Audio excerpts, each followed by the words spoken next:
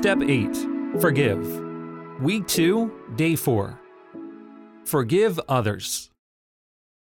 The opening prayer for this lesson is, God, help me forgive others by the power of the Holy Spirit in me. Listen to the following reminders, then go through your inventory workbook today. Begin to forgive the sins against you. God loves you. He cares about your pain. He judges and avenges every sin perfectly. Begin with your resentments and harms to me inventories. Next, complete your fears inventory, and then the remaining inventories. See Day 2 of this week to recall which inventory columns to study. Use the acrostic FREE to help you remember how to forgive. Face the truth. Release the hurt. Entrust justice to God. Exalt Christ. See yesterday's lesson if you need to review these steps. Specifically name the sins against you as you give them to God. God does not need forgiveness. If you are bitter at God, honestly confess your bitterness, release your hurt to Him, and trust His perfect nature even when you cannot see His purpose. You cannot forgive yourself. Freedom from guilt and shame comes by accepting God's forgiveness and trusting that Christ's claims upon your soul and identity are true. Ask God to help you see yourself as He does. Wounds from a friend can be trusted.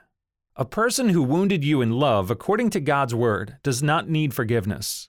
Confess and release your bitterness to God. Thank God for sending someone to expose your sin and call you back to Him. Come back later if you are stuck, but do not ignore forgiving a sin. Pray for courage to obey God's command to forgive. Tell your mentor and leaders. Ask others to pray. As soon as possible, transfer sin's burdens to God. The forgiveness prayer can help you.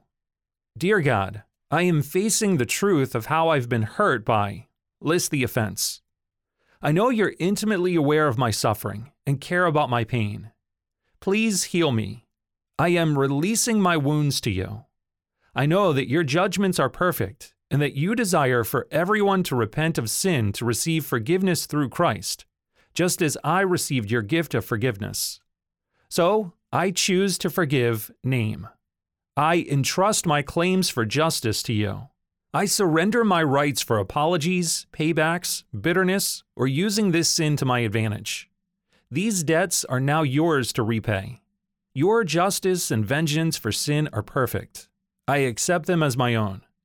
Jesus, I praise and exalt you for paying my debts and becoming a peace offering to the world, even to those who've hurt me.